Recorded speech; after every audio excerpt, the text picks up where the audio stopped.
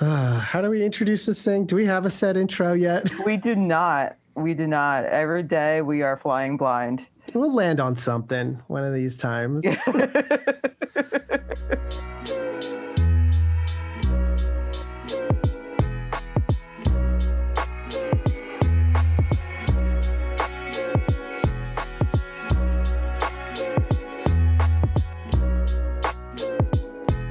I'm Mike Gugino.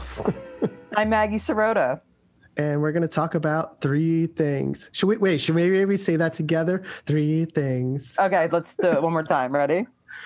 I'm going to leave all this in. Great. Let everyone see the process. Yeah. The well-oiled machine that is. Is it breaking the fourth wall? Oh, wow. I'm Mike. And I'm Maggie. And we're here to talk about three things. I don't know. Perfect. One of those will work. Perfect. Bob, we did it. Good. All right. That's it.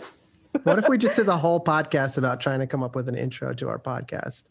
What if I just blame this on us being on separate coasts right now?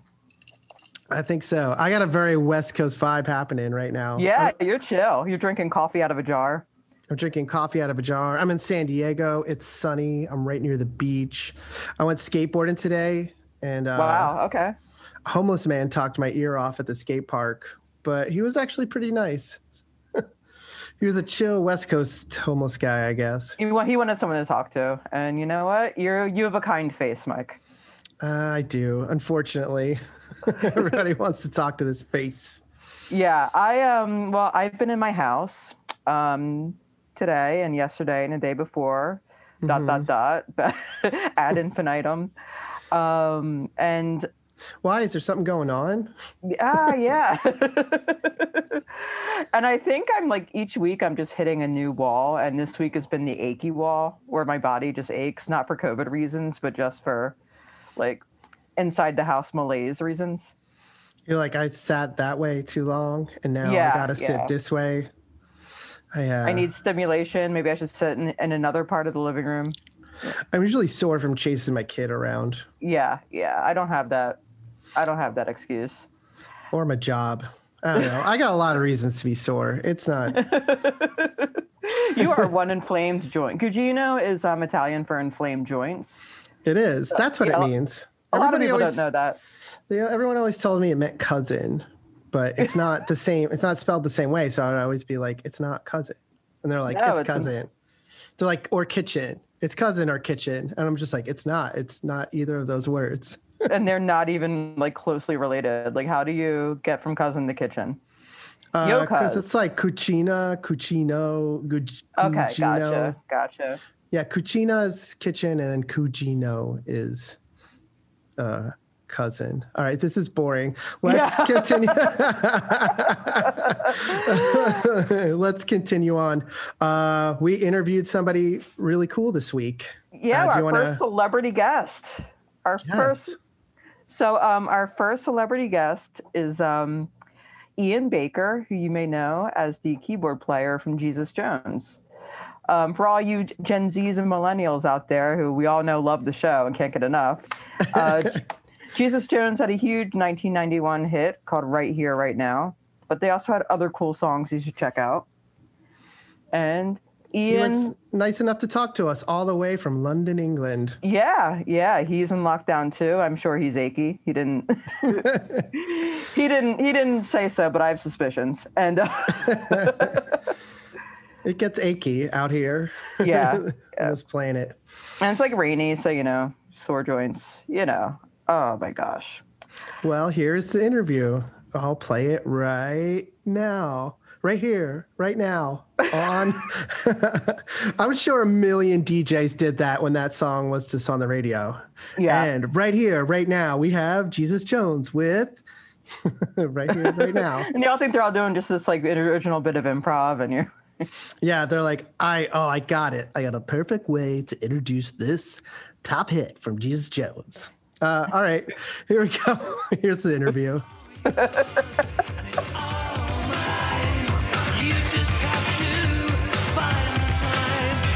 Say we should have played many games. If it's yes or no, the decision. So Ian, we actually met over 25 years ago. I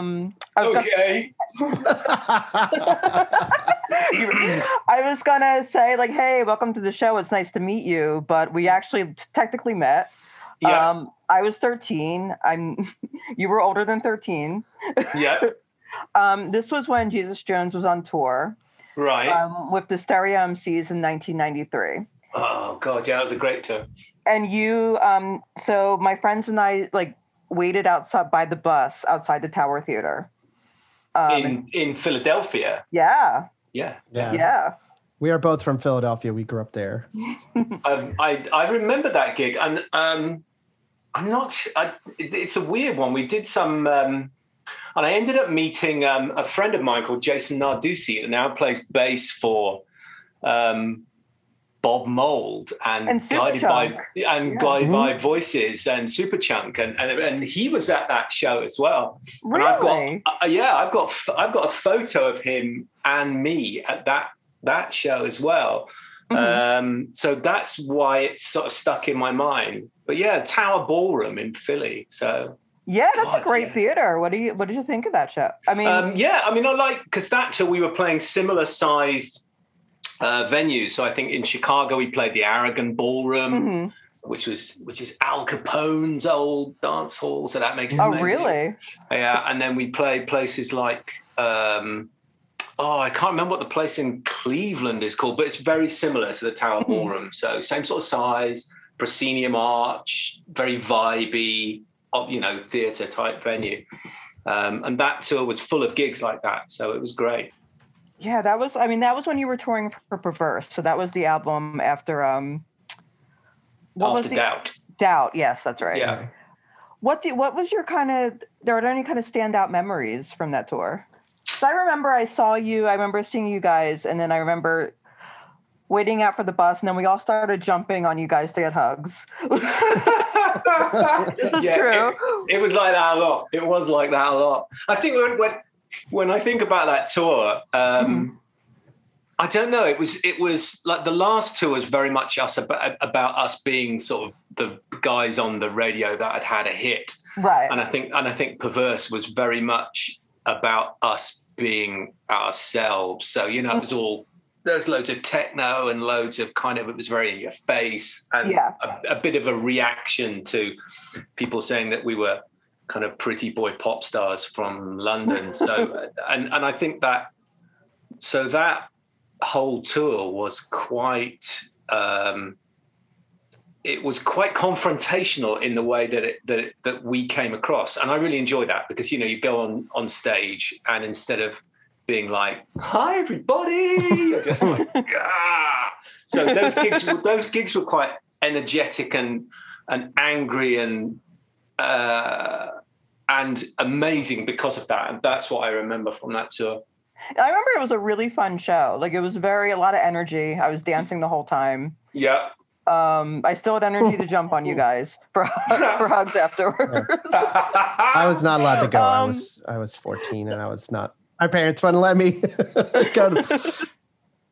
Your parents. Well, the tower is in kind of a rough neighborhood, and they were just like, "No, you can't go there." Yeah, like, "Oh, please, can I see the bands?"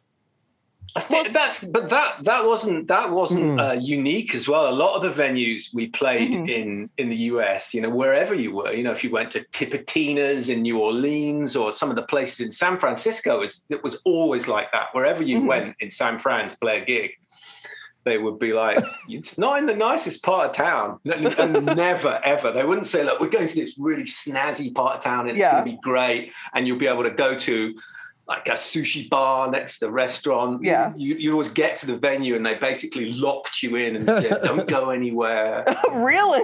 Yeah. It was like that all the time, I mean, did you ever get into a mishap where you're like, "Hey, we'll be fine. We're going to go somewhere." And then it's like, "Oh, we shouldn't have gone anywhere." Yeah. We had a number of those. And there were always crazy things, when you end up in the wrong part of town. And we had a couple of those. Well, it was always in like Texas and stuff, when somebody would pull a gun on you. What? And, somebody would pull a gun on you, and you'd be like, oh, okay, this isn't quite going the way that I thought it would be going. So, so why did someone? What was the inciting incident?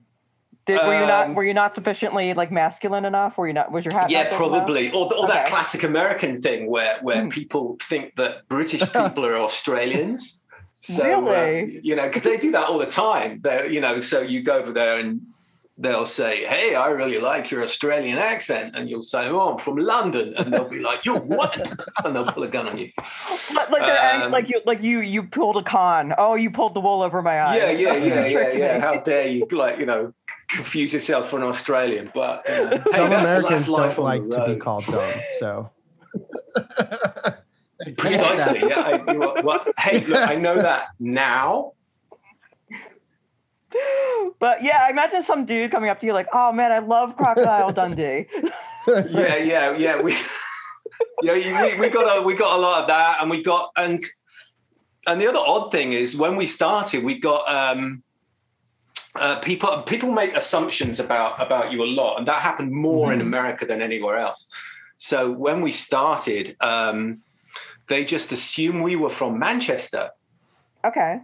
And when people they start having conversations, when people have conversations about you and they start by throwing a detail that's completely wrong, and you keep trying to correct them, and they're not listening. But the horse just left the stable. Like the horse just left the stable. So people would introduce you to people in record company. People would say, "This is Jesus Jones. They're from Manchester. They're a great bunch of guys," and you'd be like, "No, what? Wait, no, we're not." And then some dude would be like, "Hey, so the hacienda must be blessed, because you're from Manchester." And I'm like, I don't, but that happened a lot.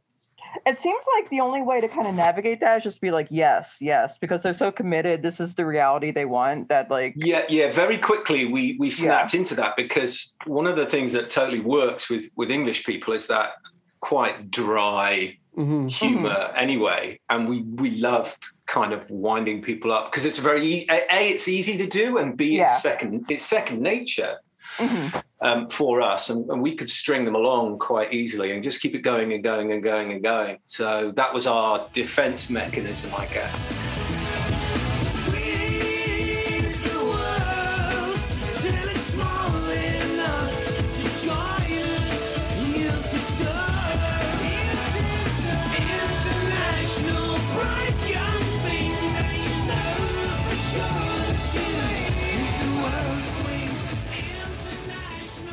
Well, in that era, like if you have you drop some dry bon mots in an interview, things that were clearly jokes get reported as fact because like the humor was lost?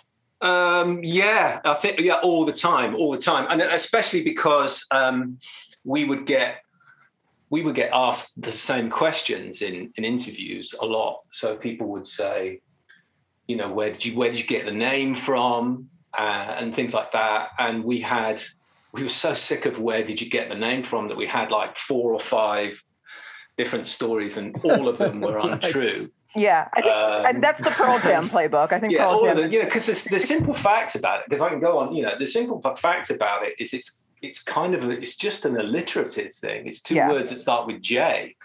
It's flow and meter. It's just dum-de-dum.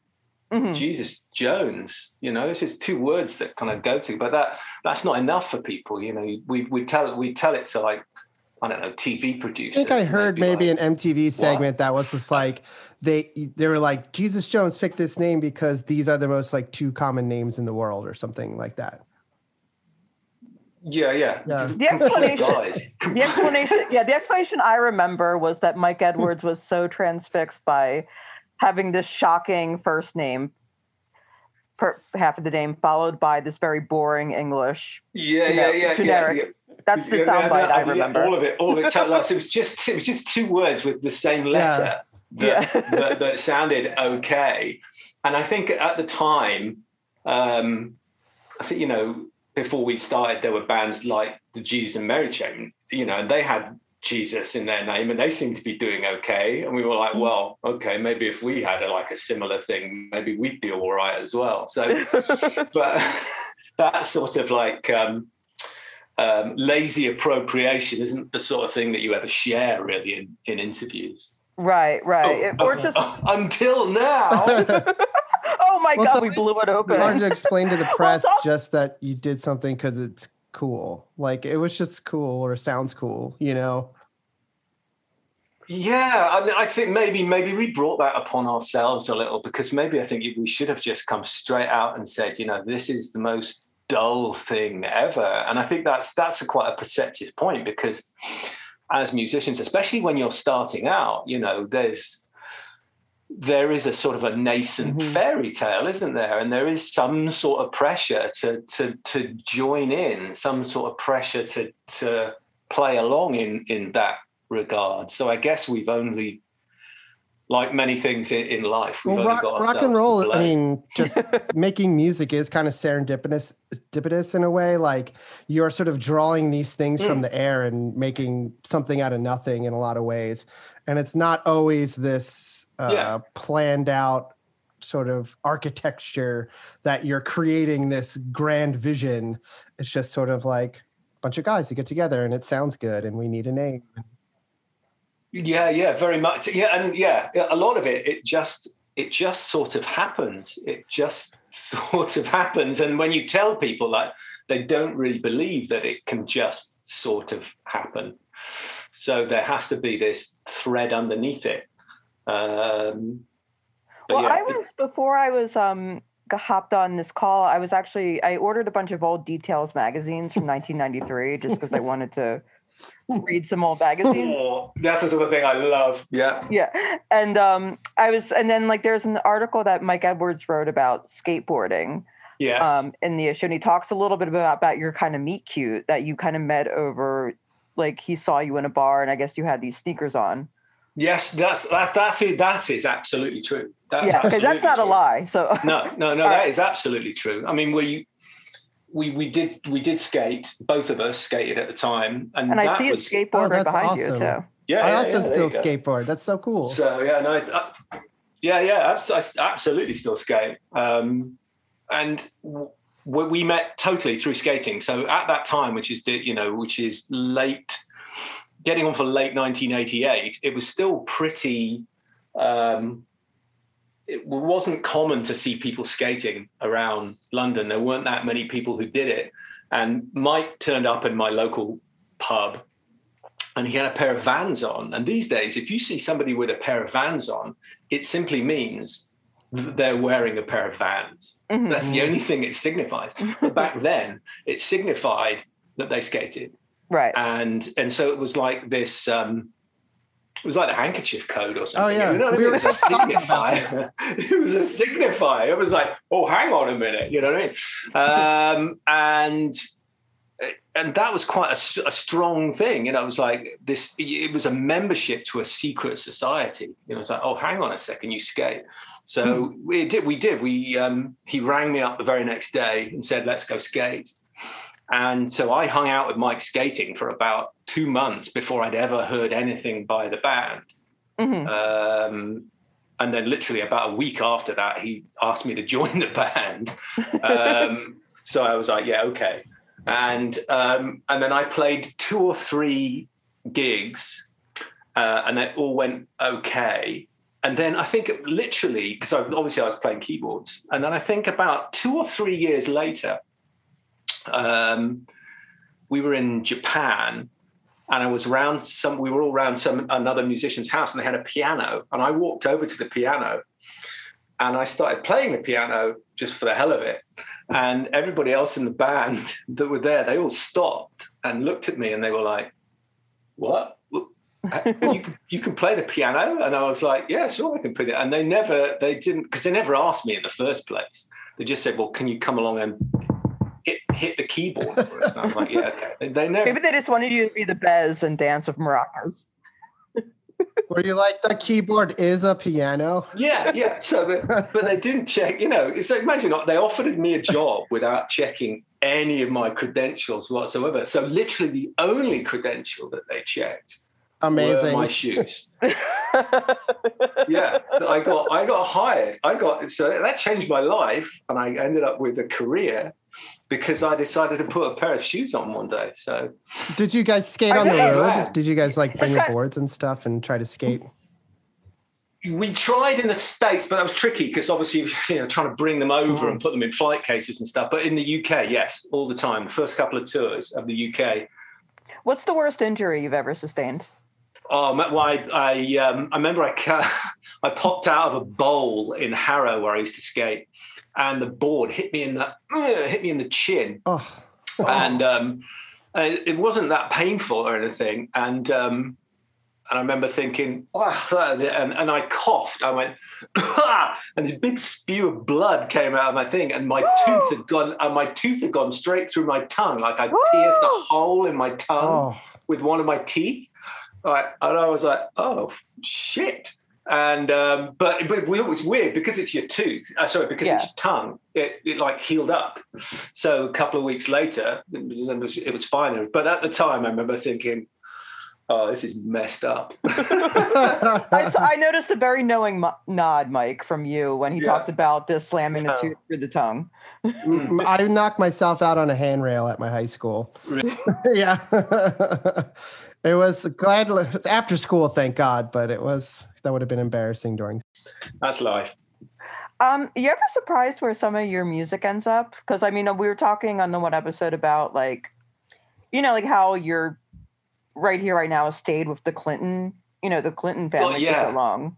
Yeah, I'm always amazed, amazed. And it's a funny thing actually, because we were talking about Perverse earlier, and Perverse is the album, weirdly, that everybody has been influenced by. I mean, there's not that many bands out there that say, we sound an awful lot like 1991 era Jesus Jones. There's not that many people that do that. But like in terms of sampling, there's loads of people that use Perverse as a jumping off point. So I can, so there's people that send me demos and tapes and mixes and stuff, and they're like, this is where we got the idea from. We got that from you in 1993. Oh. And you can hear, and I can hear bits of it in that music. So that's really weird. And it's all kind of, it's all metal. It's all kind of like industrial stuff. It's all quite dark and quite this kind of dark, doomy, propulsive metal, which has, I suppose, some of those sort of techno rhythms, some of that dense techno structure inside it. So that's really cool, because it's something that's indirect. So it's not like seeing the front cover of your album pasted up on a wall somewhere. It's like watching somebody walk past and knowing that they're wearing something that you once did in a specific way. You know what I mean? It's like an indirect form rather than a direct form. And I think that fascinates me more. That's interesting. So we got the 10-minute warning from Zoom. So why don't we transition to your thing? Like, what's on your mind right now? I've been thinking, because one of my other side hustles is that I do music news for the NME's radio station. NME has a radio station, NME. Oh, okay. And I do news bulletins for that. So I've been looking at the news over the past couple of weeks, and it's this mixture of sort of hope and despair as far as gigs go, and especially because it was the week in, those last couple of weeks I got contacted by our agent, who was saying, hey, come over to the States and do some gigs later this year, do a festival later this year. And you're thinking, well, is this going to happen? In the same week when I read stories about Governor Cuomo in New York saying that I think it's arena shows like 10,000 and over can come back from the end of February, but it's only 10% capacity.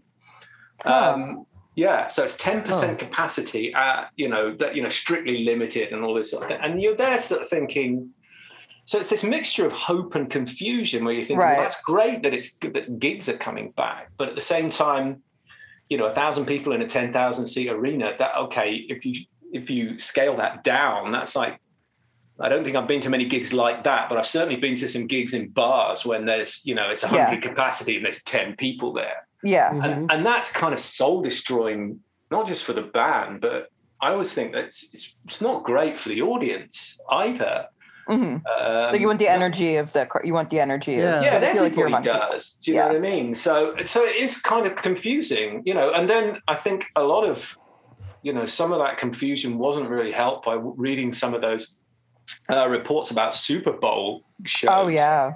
Yeah, so you get all this, 25,000 people at the Super Bowl. Yeah, and then you see people at Steve Aoki gigs where, there's like people without any masks and he's like pouring vodka down the throats of YouTube influencers without any masks. And I'm thinking, well, okay, so is it going to be like 10 people in a bar for 100, or is it going to be like a Steve Aoki gig?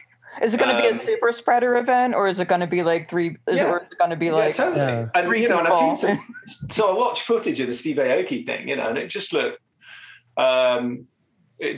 like divorced from reality and the most kind of painful experience ever. But then again, I have a suspicion that Steve Aoki gigs before the pandemic probably weren't much better than that anyway. So, pretty much the same. Yeah, it's the same deal. Different viruses. Yeah. Different kind of things moving around the kind of crowd. But it was confusing for me, and so I just don't know what to think, and it makes it tricky because everybody wants gigs to come back, but I don't know. It's like the two halves of it are two halves of the same equation. Yeah. People are coming at it from different ways, So the audience are desperate for gigs to come back. Everybody wants to go and see bands, but obviously bands are desperate for audiences as well. Yeah. That's why Steve Aoki wants to pour vodka down models' throats. Well, it's like, even if you have the show, are people going to be too afraid to show up? Precisely, yeah. And is that going to lead to things like, insurance issues if these gigs get cancelled? Last time we played in the US, we had to pay for our flights and our visas up front. I had to put my hand in my pocket and pay for, that was like $6,000 for visas. Wow. Yeah, for like visa costs and lawyers' fees for visas was like $6,000 or something, and then, like $4,000 for flights. So, I'm at $10,000 before we've even played a note, before we've even set foot in the country.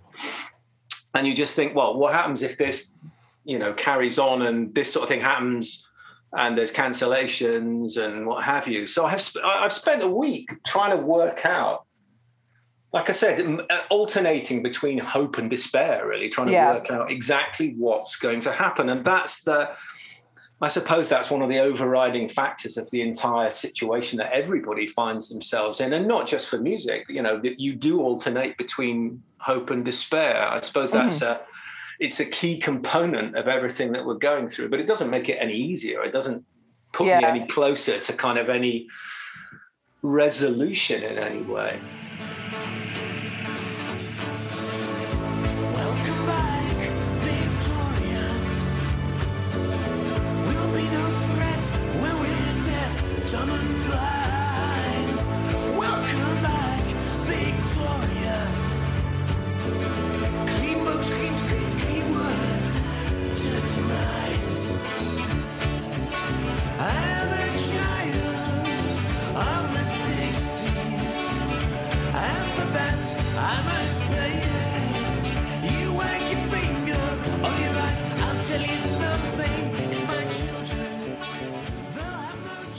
I remember there's something I meant to ask you. Do you remember a TV performance Jesus Jones did? I think it was during the Doubt album cycle, where you performed at a comedy variety show hosted by Denis Leary called London Underground.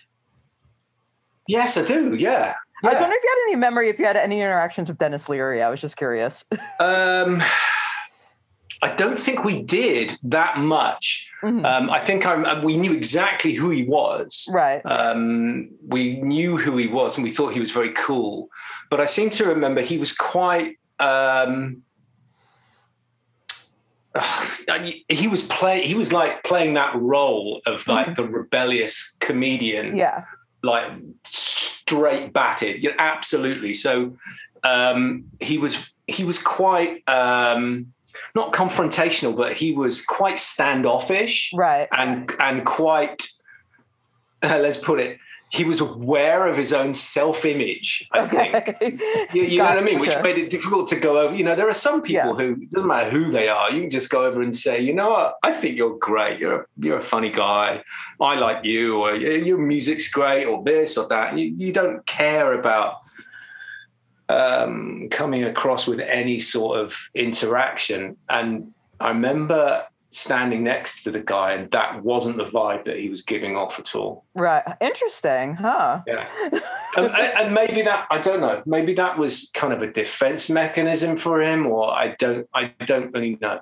Or it's kind of like he's method. He's like Daniel Day-Lewis. He's in character when the I mean, when you guys did a bunch of late night, like you did television appearances, was there anyone that you were surprised by how cool they were or receptive or?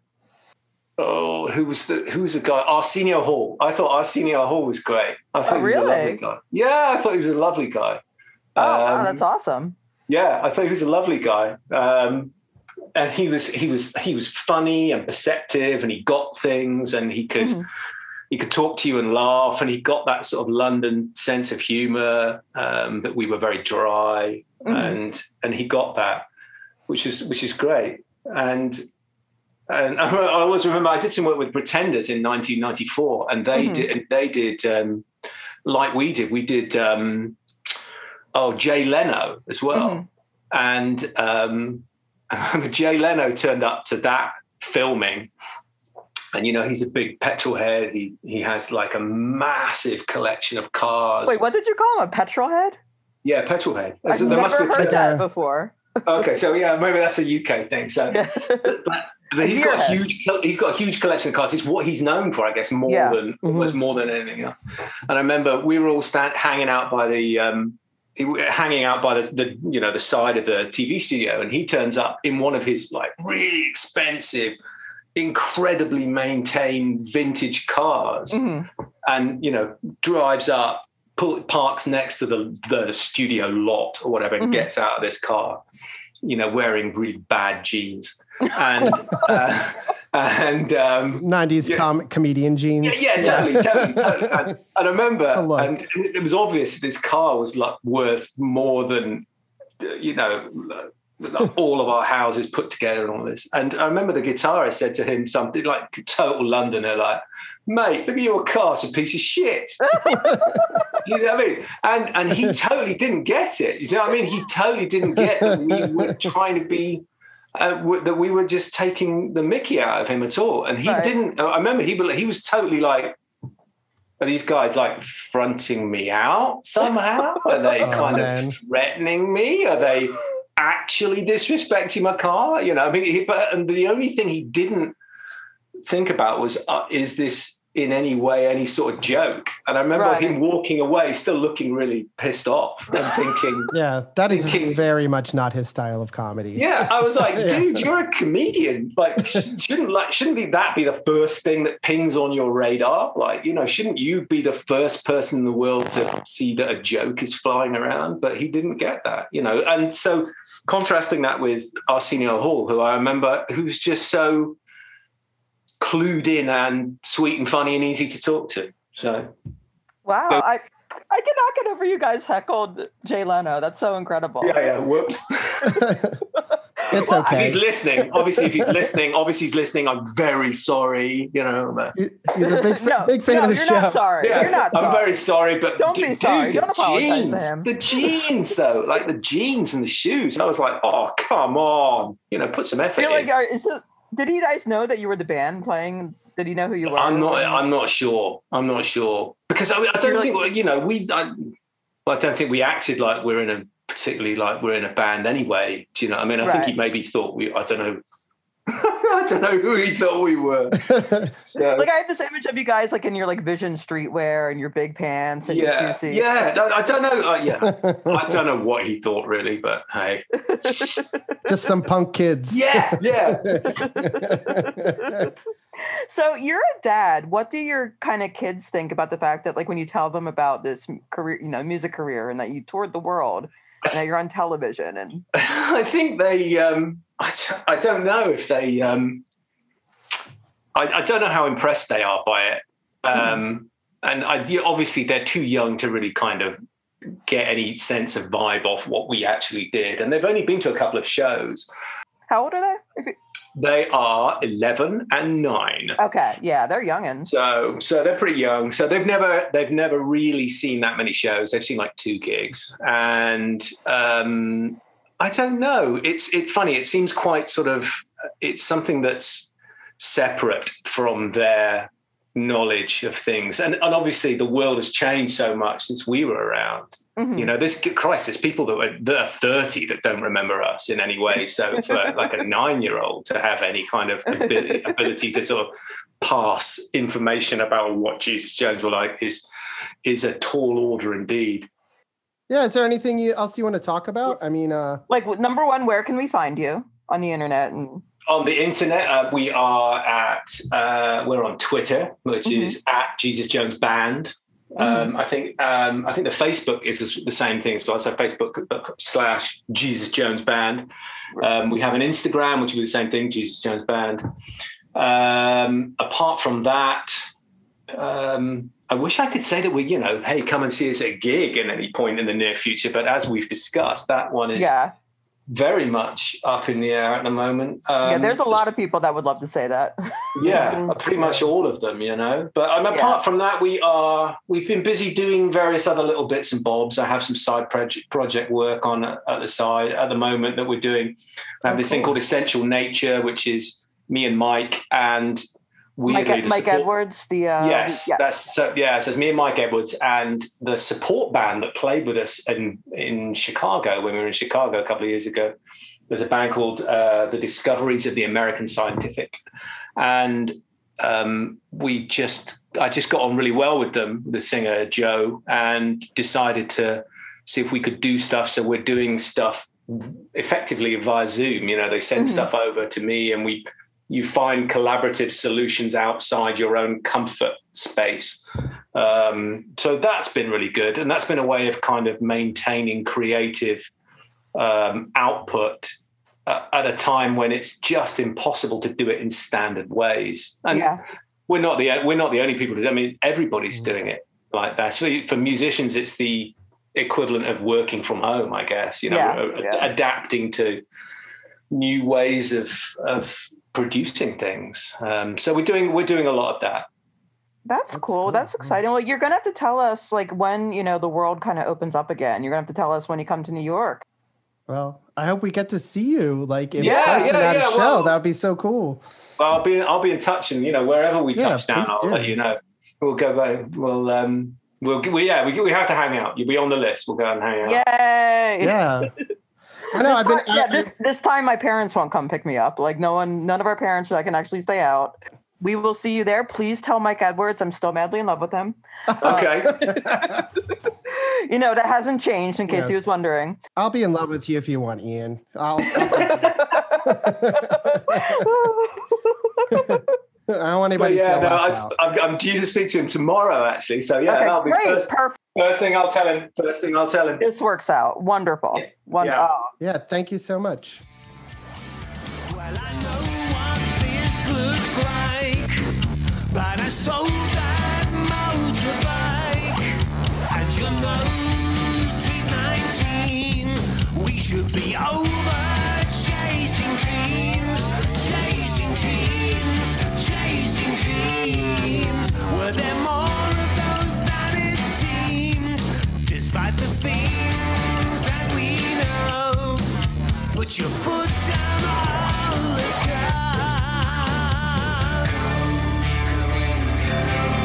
How is this even going down?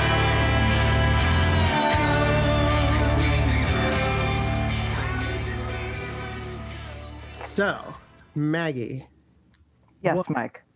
What's your thing? So I guess generally misogyny, but as it usually is. In its many forms. Yeah, I was enjoying the Britney Spears discourse. I haven't watched the documentary, but I have. It's really good. Good. I should check it out. But I'm appreciating that kind of, like that kind of generational cycle of reappraising media and reappraising the way people are treated and like the way women are treated. And because the 90s turned out it was really bad. Yeah. Well, yeah. The 90s. Well, I was kind of hoping that conversation would catch on when the Lorena Bobbitt documentary came out, because like what do you remember about that case? About Lorena Bobbitt? Yeah. Well, I saw the documentary, so now much more, but before it was just like, it was almost like jokey. Like, she cut off John Wayne Bobbitt's penis in like as like a jealous wife kind of thing and threw it out on the side of the road. Everyone was just like, ooh, penis in a story. Oh. So yeah, and like you find out it's like this. No, it's actually a horrific tale of a woman that was abused, like sexually, emotionally, physically. Violently, like, you learn the guy almost killed his next girlfriend. Yeah. Terrible. We never really, there was not a lot of focus on like how media kind of like, there's not really a lot of onus on Howard Stern for like what he did to enable John Wayne Bobbitt. Right. And there was this really just kind of awful segment in that documentary about late night, how awful late night comedy was, and it reminded me. Britney Spears kind of reminded me a lot of this. Well, there's actually a lot of clips of that in the Britney Spears documentary, and there's a couple clips of Jay Leno making jokes. I'm trying to remember, but there's a couple jokes that Jay Leno makes that literally I almost wanted to fast forward. It was just like unbearable. Yeah. Well, it's kind of like, it's definitely not specific to the 90s. Like I think we're just always going to be in the process of incrementally realizing how the previous decade or previous 5 years or previous 20 years was always horrific to certain people, people of color, Black people, women, transgender people, what have you. And so to kind of segue into my thing, my old lady tendency has been to buy like magazines I used to own off eBay and just lay around and read them during the pandemic. And one of my favorite magazines was Radar. Back before it was like, the gossip site, the kind of Us Weekly style gossip site that it is now. It was like a really smart, irreverent magazine. It's not print anymore. A lot of magazines aren't anymore. Yeah, this went under. I think this is like tried to come back like 3 or 4 times, and it's been long dead. But I remember really enjoying this. And then like, as I'm like picking this up 14 years later, I'm just kind of realizing how like, oh no, this is, some of it's just so hateful to women. Like, let me show you. So this issue is the plastic surgery issue, which is an interesting topic, worthy of investigation. Mm-hmm. And check out this cover. Describe the cover. Okay, so hold it up a little more, or go over. Yeah. Or back towards you, just so I can. Yeah, there we go. Perfect. It says, "Help! I can't move my face." Next to a picture of Nicole Kidman, who looks like she can't move her face. Yeah. I don't know if that article has anything to do with her. Well, it's also her head is superimposed onto a Barbie doll's body. Oh, it is disturbingly photoshopped. Yeah. Yes. And so if you open up the magazine, there's a section in here where they report like secret inside lingo. Well, what's purportedly secret inside lingo between Hollywood plastic surgeons. Yeah. Yeah. So what's the lingo like? Like a kind of some hobos at the hobo camp or something? Like the way there's like nicknames for things? Well, for example, so one is called a plastiche. Mm-hmm. And what that means is an uneasy mixture of several plastic surgeons' work. And the way that phrase would be used, and this is really cruel, if I ever become a plastiche like Courtney Love, kill me. Like they use they use some examples of people to. I'm trying to wrap my head around this because this idea of like one getting plastic surgery is so far from me, let alone judging other people who also got plastic surgery. Yeah. That's insane. All right, so wait, Nicole Kidman is saying that about Courtney Love? No, the Nicole Kidman, she's not interviewed in this magazine. She's just on the cover to like. That's not real Nicole Kidman. That's just a cutout they took a picture of. Yeah, she's there to illustrate like a plastic, a cosmetic surgery casualty. Like, look at her, she's frozen. So they take a shot at Courtney Love. Mm-hmm. So then there's some slang called Snoopy breasts. What do you think that means? What I'm picturing in my head is boobs that look like Snoopy's nose. Okay, yeah. Saggy boobs that evoke the nose of Charlie Brown's beagle, and not in the man's best friend way. Oh, well, they had to throw a little sass on that. Yeah. All right, this one's really, really mean. They are very mean to Lisa Rinna here. There was a good bit of time in during the Bush era where she was kind of like 2 rungs down from your kind of go-to plastic surgery disaster, because I think her lips she had done some stuff to her lips. So she was like 2 punchlines down from like Jocelyn Wildenstein. So the slang that plastic surgeons like to use for a certain type of woman is tits on a stick. What do you think that means? Probably just what hold on, let me internalize that image first before I dissect it, digest it, take some time with it. Yeah, take all the time you need. Just picturing like a children's drawing of with a popsicle stick with hair and then boobs on each side of it. A rail thin female with implausibly large breast implants, and their example is Lisa Rinna. Ugh. Yeah, and it gets crueler. So next we have Trout Pout. You probably can figure out what that is. Trout Pout? Trout Pout. Do I want to know what that is? Absurdly fake inflated lips, and their example is Lisa Rinna. Oh, they keep using that's mean. Yeah, and then the last one, vulcanize. What do you think that means? Like balkanize, like what the? Oh, no, not Eastern Europe. Vulcan, like spot. I'm thinking of the Balkans. I'm like, oh, you mean like the country that started World War I? It's like, when your eyes break off into several. Yes. They break off into several countries. When you're shot in a car and it starts a world war. Yes. Oh, it sucks. That's the worst plastic surgery disaster. I didn't realize. Go ahead. So, vulcanize, creepily arching eyebrows, a result of Botox abuse. And the use like Vulcan from Star Trek. Yes. Yeah. Okay. And the example they use is, if Katie Couric would cool it on the vulcanize, she'd look a lot less homicidal. Yeah. What? Isn't that rude? That is so rude. Do you think that Katie Couric looks homicidal?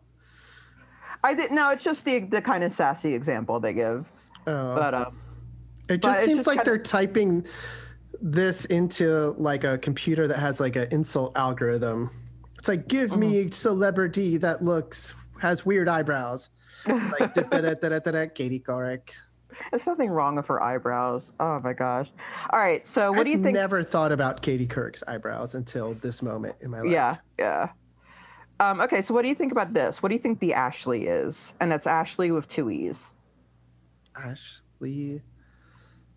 I don't know. So an Ashley is a nose job designed to smooth out a hump, rendering the patient glamorously unrecognizable. And the example they use is Ashley Simpson. Oh, okay. I thought that they would have gone to Jennifer Grey? Yeah, Jennifer Grey is like the famous one. Yeah. That's so crazy how something like that can end your career pretty much. Yeah. And it's like, and the reason you did it is because of your career. Like you felt pressure to look a certain way. You thought you weren't getting certain roles because you didn't look a certain way. So it's like is that a catch-22? Yeah, I think it's definitely a damned if you do, damned if you don't. Yeah. That's Fame is so weird. Like, I think the Britney Spears documentary really brought that out after watching that, where like I heard a really good point made about Britney Spears with sort of women like her, like you know, like a Nicole Brown Simpson or Anna Nicole Smith or Lorena Bobbitt, where the public is always finding about them in reverse. So you never, you know, or like Tonya Harding, where you never get the story from the beginning to the end. You never get it in chronological order. So everything the person is doing to you seems crazy or cruel or whatever you want to put on that. So you never knew Britney Spears was breaking down because she was trying to get custody of her children. Yeah. Like the whole events leading up to that, when you see her acting out, it makes total sense because she is just in this state of being completely frustrated. And we're just seeing the results of that. So we're like, oh my God, she's insane, you know?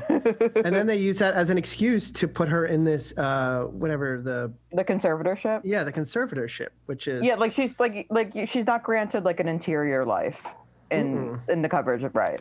Yeah. I mean, also something I think interesting. I mean, something that kind of is overlooked is that she's another kid that grew up in show business. Yeah.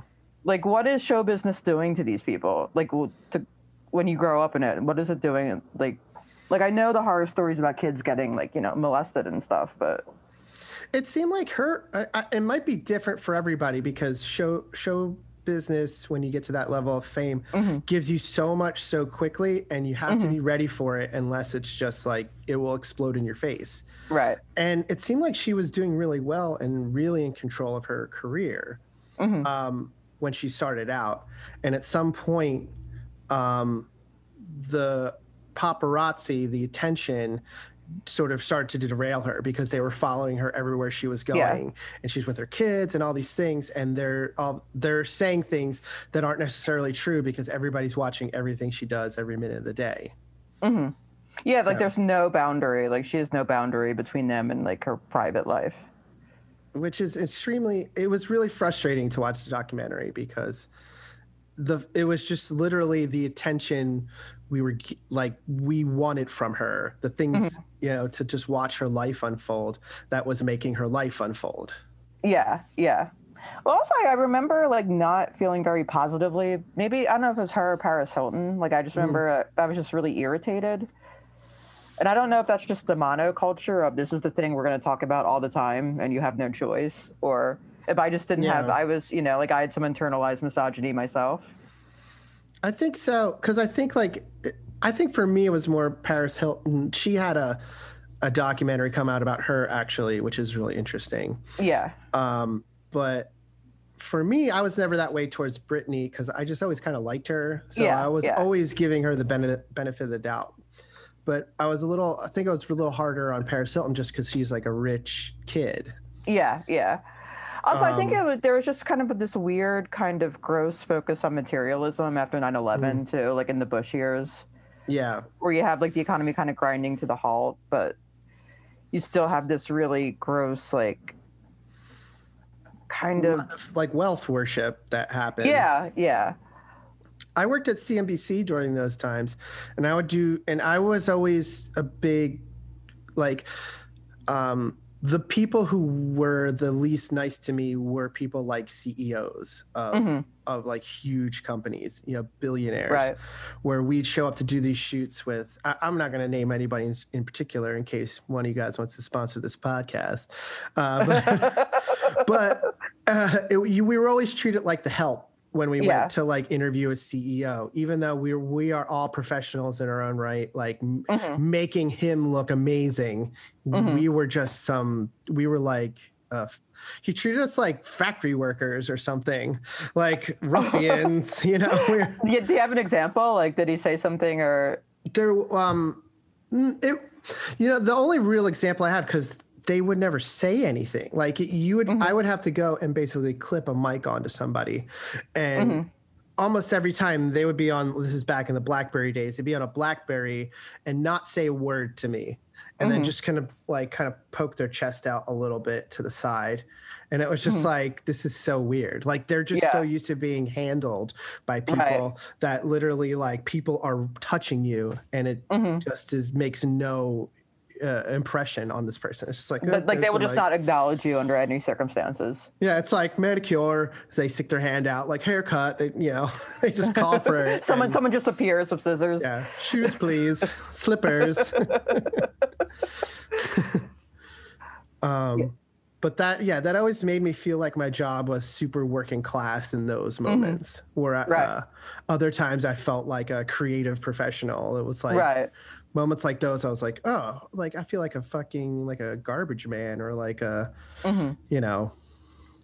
factory worker. It's like, okay, boss, the mic's on you. Sounds real good. I don't know why that's my accent immediately when I think of like a factory worker. You're like, sure, boss. Spit shine your shoes for bang, you. Bang. I have a very limited impressions. I try to fit them in where they don't belong. But yeah, I guess like my point in bringing this up is like there's always this latent kind of misogyny that we just incrementally discover, and it's always shocking to realize to the extent it's always been there. Like it's kind of just been this background color of my life. Well, especially in the 90s, which felt so much like we are in the 90s, man. It's like we're getting rid of racism, we're getting rid of misogyny, homophobia, peace, see you later. Like and it wasn't that way at all. Looking back, it was like even worse than we remember. Yeah. Well, yeah, it's kind of like that kind of wave of like Dennis Leary type comedians where it's like political correctness. Like it's like when people talk about like cancel culture and like it's like we've already done this before. Like I've been here. Oh yeah, it was like the whole 90s. It was just called politically correct or whatever. It's like. Yeah, I've already heard Dennis Leary like yell and smoke about it. Like what? I can't smoke in the no smoking section of a restaurant. Get out of here. Yeah. Just coffee. Just give me coffee. I don't want a latte. A cappuccino. Just give me coffee. Coffee. Come on. I'm a man. I do man things. I read recently that there was a Roman word that was basically "you're canceled." It was a Latin word. I can't remember what it was, but it's basically a Latin word where all the people would like take a vote to just remove you from all the literature, all the monuments, and you were just canceled and disappeared. You're erased. You're beyond canceled. You are. Well, they did it to, I'm trying to remember, I think it was Gracchus, one of the sort of populist Romans before Caesar, who was like trying to give more to the regular folk. Shout out to Mike's philosophy degree. I got a few in there. Don't look that up because I could be totally wrong too. How much did that little piece of knowledge cost you, Mike? Zombie, oh zombie. Zombie, oh zombie. Zombie, oh zombie. Zombie, oh zombie. Zombie not go unless you tell him to go. Zombie. Zombie not go stop unless you tell him to stop. But speaking of history, maybe we could dovetail this into let's do it. Thing. Let's go to your thing, Mike. What's your thing? My thing is I wanted to talk about the Rock and Roll Hall of Fame. Okay. So the nominees came out. And Fela Kuti was one of them. So it got me thinking. I really hope Fela Kuti gets in before Dave Grohl gets in twice. Right. No shade to Dave Grohl, but it's like, we're talking about Fela Kuti, the inventor, one of the inventors of Afrobeat music, who wrote songs about a Nigerian military dictatorship to the dictatorship, and would get rounded up, and the club would get shut down. I mean, it's just an incredible story of this guy. Yeah. And if he gets in, he would be the only person from the entire African continent to be in the Rock and Roll. Are you serious? Hall of Fame. Yeah. There's like 55 or so countries in Africa. Okay. Yeah. And of that, like all of those countries have had some form of rock and roll since the 60s. Mm-hmm. And he would be the only person from that entire continent to be in the Rock and Roll Hall of Fame. That's insane. And is this the first time he was nominated? Like, how has he not been nominated before? I think this is the first time. Wow. That's crazy. Meanwhile, Green Day's in there. And no shade to Green Day, very fine band, sold a lot of records.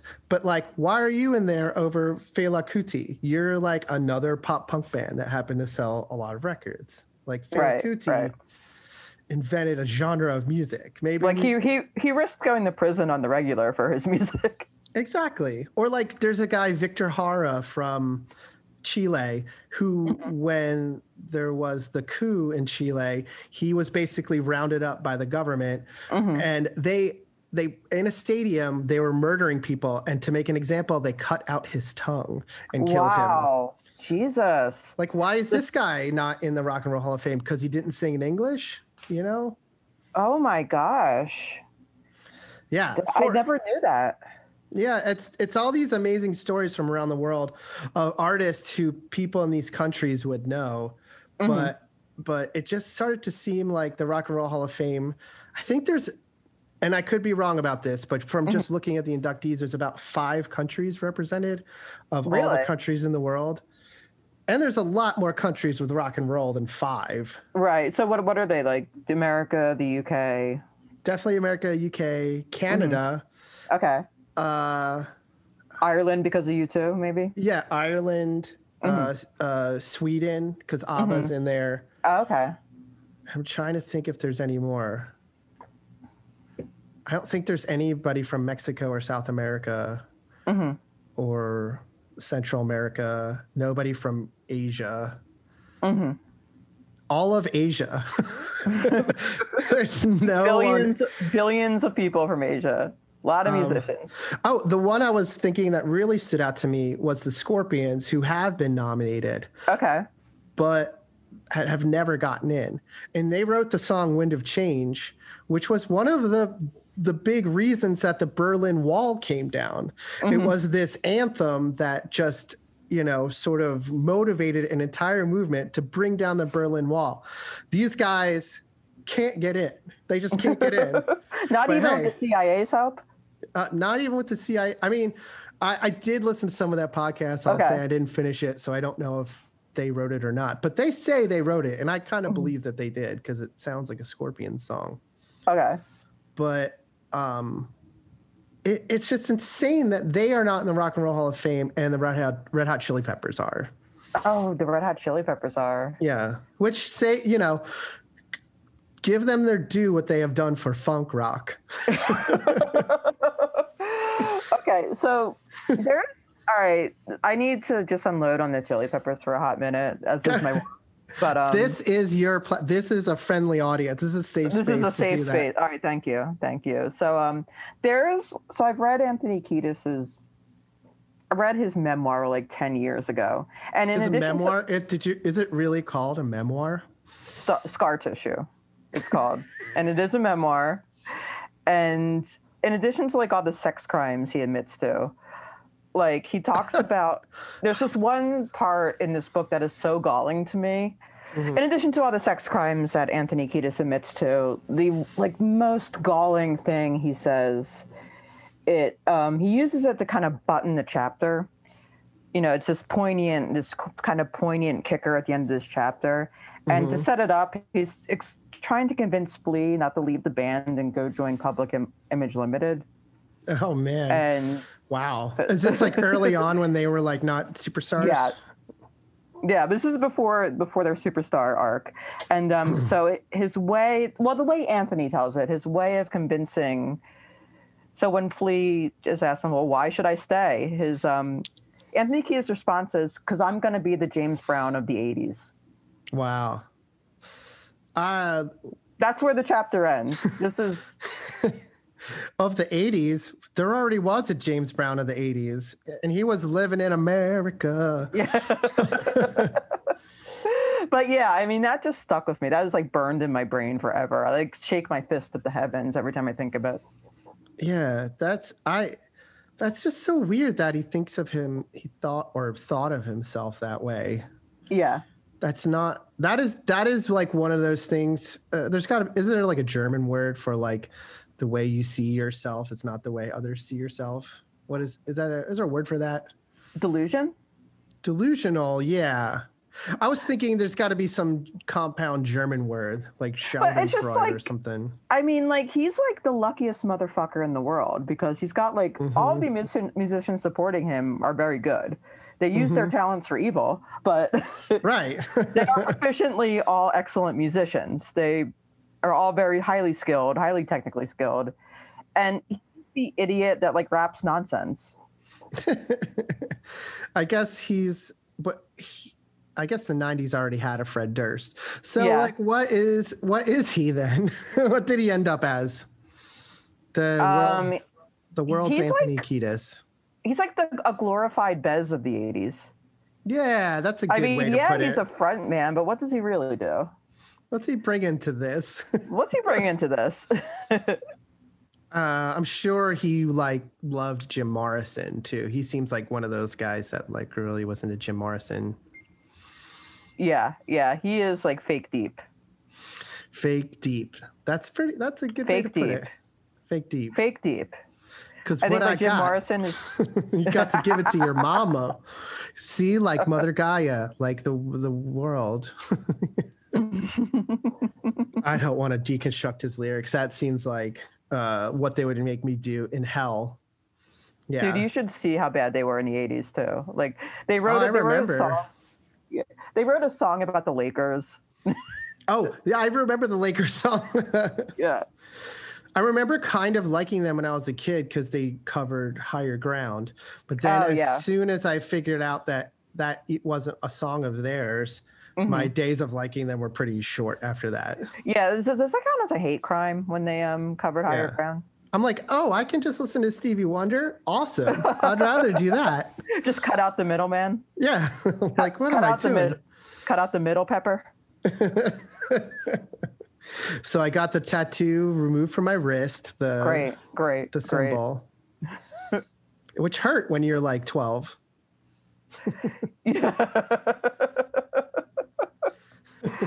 Bless you. I think we can end it there. Yeah. Do we want to do like an outro or do you want to? Sure. I just got called into work, so I have to go. That's true. That is true. I have to go record the sound of a boat right now. That is exactly what they are asking me. How quickly I got a text. The boat engine is on right now. How quickly can you get here? Welcome to the glamorous life of a sound recordist. But you're a pro, so you're going to get there pretty damn quickly. It's pretty close to where my hotel is. So okay. No one needs to know what you're doing right now. None of your crew needs to know. Like, sorry, I gotta finish recording my friend talk about how much he hates Anthony Kiedis. I'll be right there. Like, oh exactly. Yeah, of course. I've been there. I understand. Guys, but I'm doing my podcast. They've been like, fuck you, get over here right now. You're a goddamn adult. I am. Well, that's our 3 things for this week. Thank you so much for listening. Mike, where can we find you? I'm at Michael Gugino at everything.com, whatever, .org. I am at Maggie Sirota on Twitter.com. And if you like what you're hearing, if you'd like more, please leave us a comment, subscribe, tell your friends, tell your mom, tell your pets.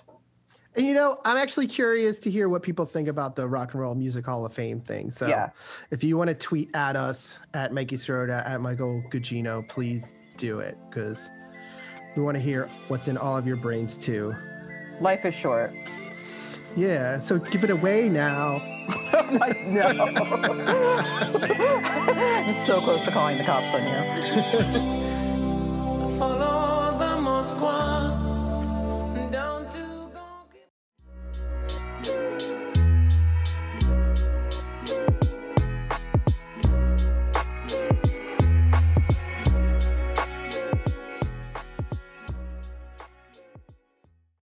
In your ear.